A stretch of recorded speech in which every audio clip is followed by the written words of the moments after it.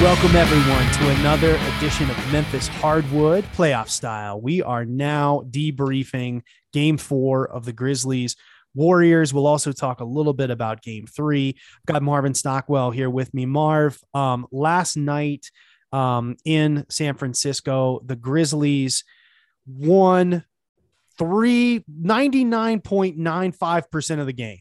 And then lost the game. Yeah. They led for 47 minutes and 15 seconds. They played, I thought, incredibly well. I was so glad to see Steven Adams back in there. Yeah. A top-notch defensive performance. And then they lost the game. Obviously, Ja Morant was not with the team. There's an article out on The Athletic today talking about how much better the Grizzlies are defensively when Ja Morant's not on the floor. That passes the eye test. Obviously, that's true. But sure, you have a guy like Ja because he closes fourth quarters, right? And so maybe that game turns out differently. Mm-hmm. So much to get to after yesterday's game. But where are you right now? How are you feeling about this team, about this series, about the Grizzlies? You know, of course, I was bummed out when we lost, right? Like we had it, right? And I think it's right to use all of those mechanisms of blowing off steam. You know, go read the Calkins column. I haven't read it, but in a way, I already have. Right? I know exactly what it says. It's like how did Dillon Brooks blow that?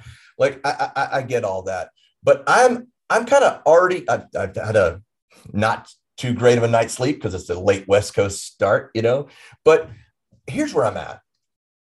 It's important that we remember that we have had a ridiculous season that exceeded every expectation known to man. Like we far out, like nobody thought we were going to have a season like we just had.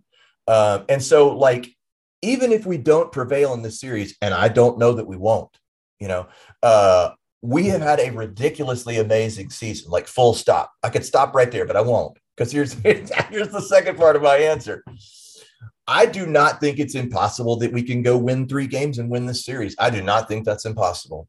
I mean, nice. We win this thing one game at a time. And we have been really close, like a series of plays. A few shots go down, a few free throws get hit, and we're the ones that are up 3-1. Yeah. Yes, I think so. So like, let's take heart in the fact that like, we almost beat the Warriors at the Warriors without Ja Morant and Dillon Brooks shooting like crap and playing hero ball. So it's like, I'm not upset.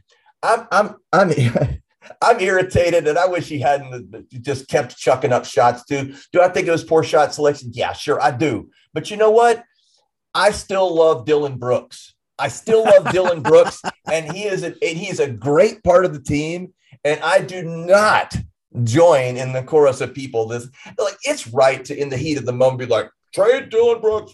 I don't want him to even come back to Memphis. No, I'm not on that train. Yeah. I love Dillon Brooks. He's an incredible player. He has been a huge part of our successful season. Without Dillon Brooks, I mean, you know, like, good Lord.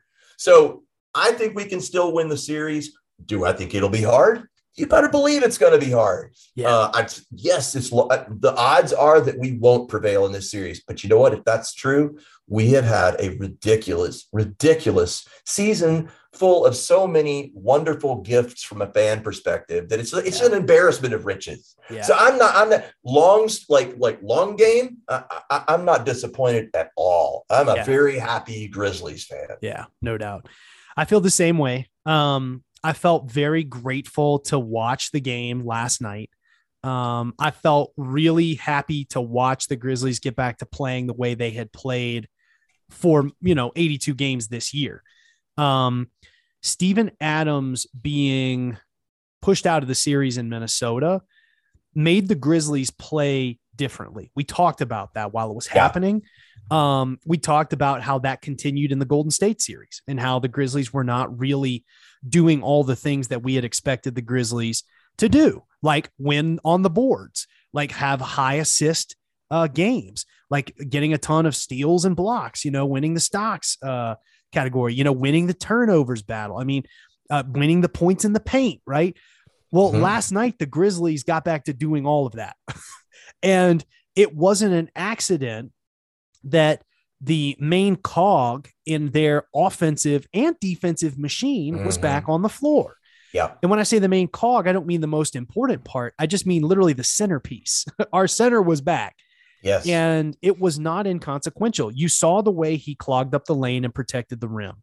What was good about that is then it made our defenders on the perimeter feel more comfortable playing more tightly. There were so many times when I saw guys get chased off the three-point line. The Grizzlies did a great job of that last night. And then you've got guys coming into mid-range territory, and they're either going to pull up for that mid-range or they're going to try to go down into the lane. But if they go into the lane, there's going to be one or two guys waiting for them there, and maybe both, Jaren Jackson Jr. and Steven Adams. So defensively, right, Steven Adams, he provided this incredible bulwark against those layups that killed us in game 3. I mean, the Warriors shot well from the 3-point line, but they killed us with layups. They killed us some points in the paint in game 3. Well, on the offensive end, I mean, he was there operating at the elbow. And let's be clear, Desmond Bane didn't get as many of those free cuts that he usually gets during the regular season. But Steven Adams was still operating the offense ably. You had more motion on offense because they knew Steve-O will find you. If you get open, he will find you. Yes. And of course he's cleaning up. He had 15 rebounds in the game last night. So I'm feeling happy today because I got to watch a game last night where the Grizzlies played like the team that we'd become accustomed to watching play for 82 games. And it wasn't the disorienting Timberwolves series where you're like, what is going on here? Why is this so stressful? Who is this team? And it wasn't the first 3 games of this series, right? Where you're like, God, I hope John Morant can pull something out of the hat at the end of the game. Yeah. It was every guy making contributions. It was team basketball. And I mean, that's exactly what you want to see. That's exactly what you want from the Grizzlies because that's how they've succeeded. To wit, you had 5 guys in double figures. 21 points for Jaren Jackson, 12 for Brooks, 10 for Steven Adams, 19 for Tyus Jones. Kyle Anderson had 17 off the bench. Desmond Bane was a bucket off of having a double-digit night. Balanced scoring up and down the roster.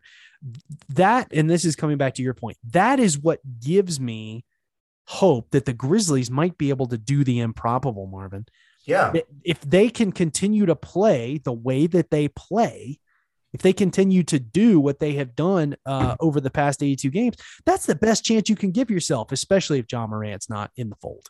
Yeah. I just think we have the talent. We have the plays. We're ready. Like, so we can put off till later what the team might need to do. Quite frankly, I don't think there's anything broken, any more broken about the team now than there was when we were heading into the playoffs and kind of like thinking about the trade deadline and glad that we didn't make any changes. Right. I still feel the exact same way. And one game of poor decisions does not change my overall opinion about Dylan Brooks and liking him.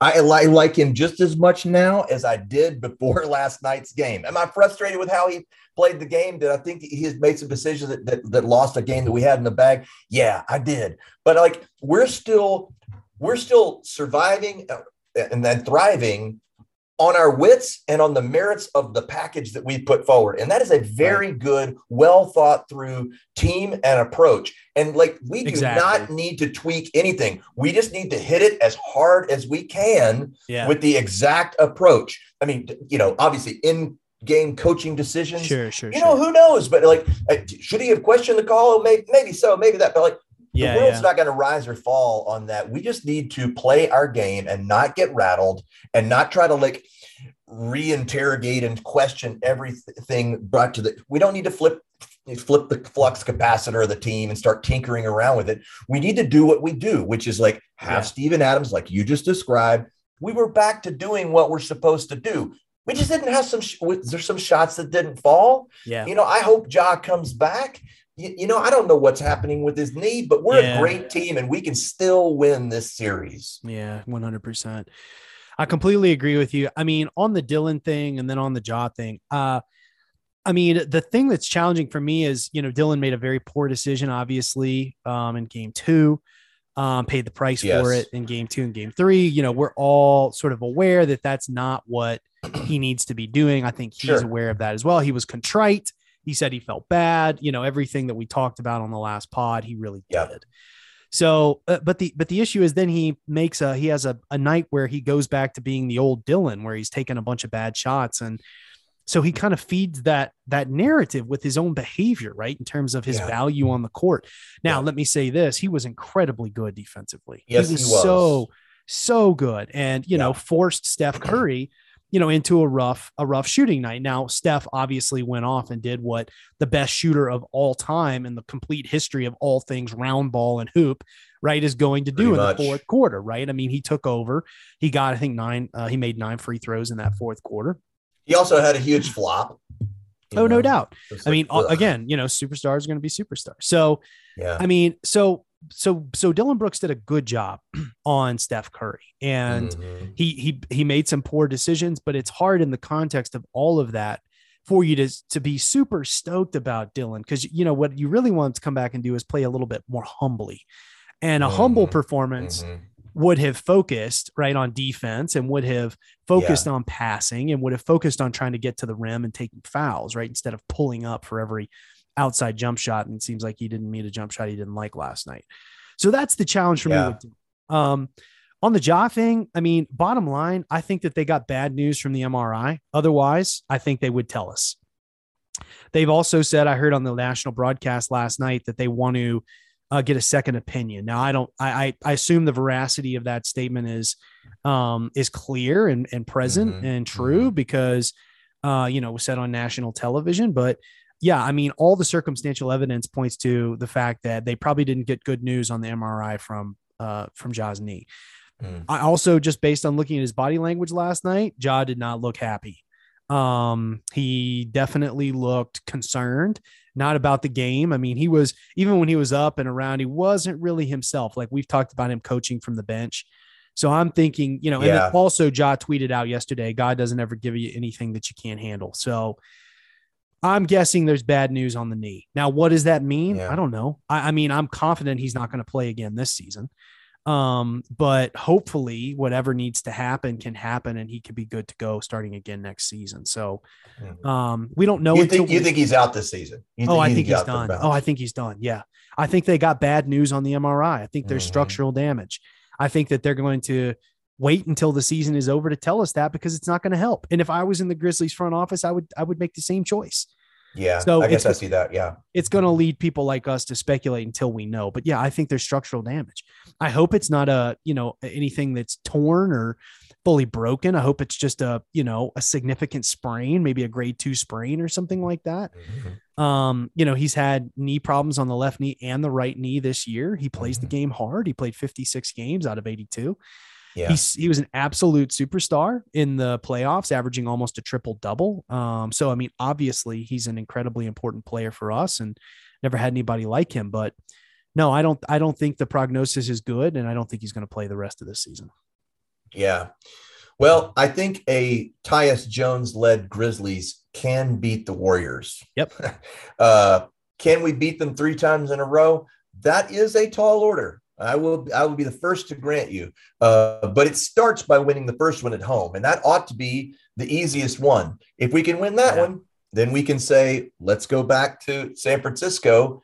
And we proved that we actually have the team and the ability to shut the Warriors down and win there because we almost won, right? Yeah. So we can win there with a Tyus Jones-led Grizzlies. For sure. And then if we force a game 7 and we come back home, anything can happen. Right. So like all these games are winnable. We have an excellent team, even without Ja Morant. So I absolutely think we can still win this. Although I am realistic enough to realize it's a tall order.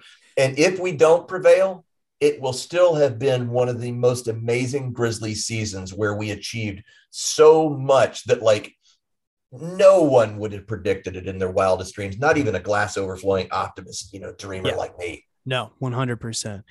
Well, last thing before we get out of here, I hope that Jaren Jackson Jr. will touch the ball more down the stretch. My biggest problem with the Dylan Brooks 3, right, in the last couple of minutes was that Jaren didn't touch the ball on that possession. And nobody can guard Jaren Jackson Jr.